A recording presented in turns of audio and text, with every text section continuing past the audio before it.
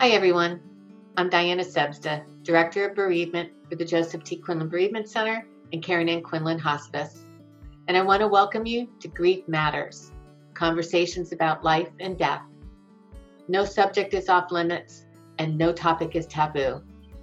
I want to invite you to send in your questions about anything end of life, dying, death, and grief. Hi, everybody. It's Diana Sebsta, Director of Bereavement for the Joseph T. Quinlan Bereavement Center, and I want to welcome you to another episode of Grief Matters.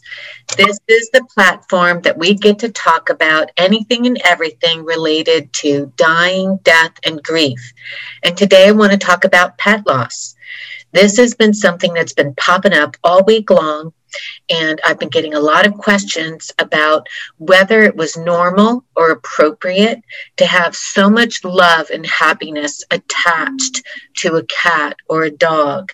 And the question was, am I replacing this happiness and love for something that's missing in my life? Like maybe I'm not getting enough in my relationship, or I'm not satisfied at work. And the answer is maybe. That could be true, but that could be true for anything that we do, whether we are in a human relationship, or we are eating or exercising or drinking.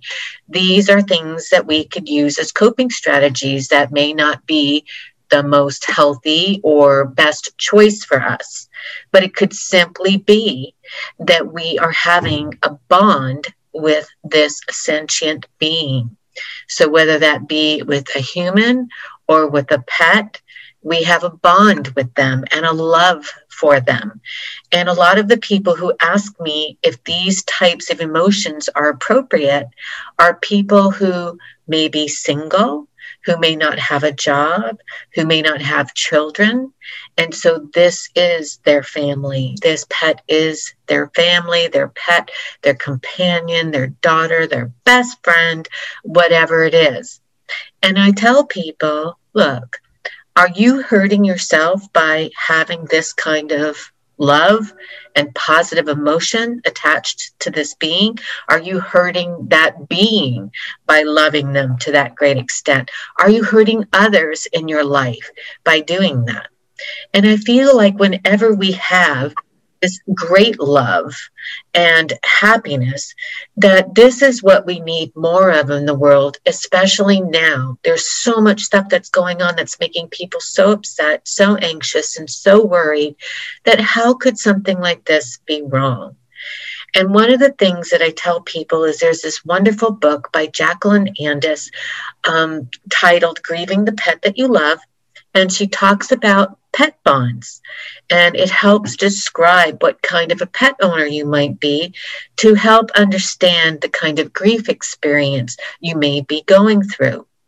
So those are conventionally bonded pet owners, and you've heard me talk about that before.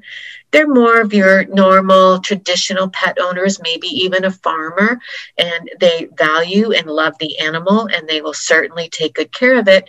But when that animal passes, their grieving may not be that profound. Now, if you were a more intensely bonded pet owner, you might be more tied to the animal for companionship. You may be looking at as a significant part of the family. And if they were to get sick, you would go to great lengths to make sure they got whatever treatment they needed, no matter the cost. And if that pet did pass, you would have a significant mourning process. You would be grieving very profoundly for a period of time.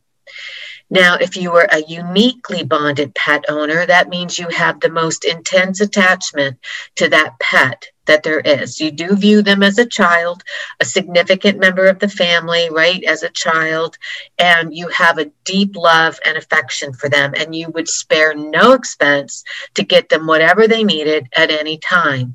And when they pass, you experience a very profound grief reaction and can last for years because you're equating it to the loss of a child. So if you think about it in those terms, you really could be grieving for a great amount of time. So one of the things that we tell people that could be very, very helpful is to do meaning making, honoring your loved one, honoring your pet. to let people know why they were so important to you and why they were so loved. It's an honoring and a ritual. And a great way to do that is on Pet Loss. It's National Pet Loss Memorial Day. There is such a thing, right? It's the second Sunday of every September. So this year it's September 12th. And for National Pet Loss Memorial Day, the Bereavement Center has partnered with Abbey Glen to hold its second annual Pet Loss Butterfly Release Ceremony. So you can give us a call or go online and submit your pet's name to be read aloud at this beautiful memorial ceremony and have a butterfly released in their name, in their honor. You can also bring a picture of them. And we have a big memorial wall that we have displayed. We've got so many pictures now that people have sent in of their loved ones, and it's amazing to see and to be able to share stories. And we have a chaplain there who's going to do a pet blessing for those pets who have passed. And we are going to invite people to stay because they actually bring pets that they have now with them to the ceremony. And we have individual private blessings available for each pet that attends. So we are also going to have a vendor table there this year. So there's a lot of changes that we've grown a little bit more from last year.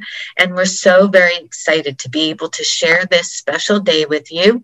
So I would just invite you that if you are feeling that kind of profound love and connection to a loved one who's passed, your pet, please think about honoring and remembering them on National Pet Loss Memorial Day and joining us at Abbey Glen.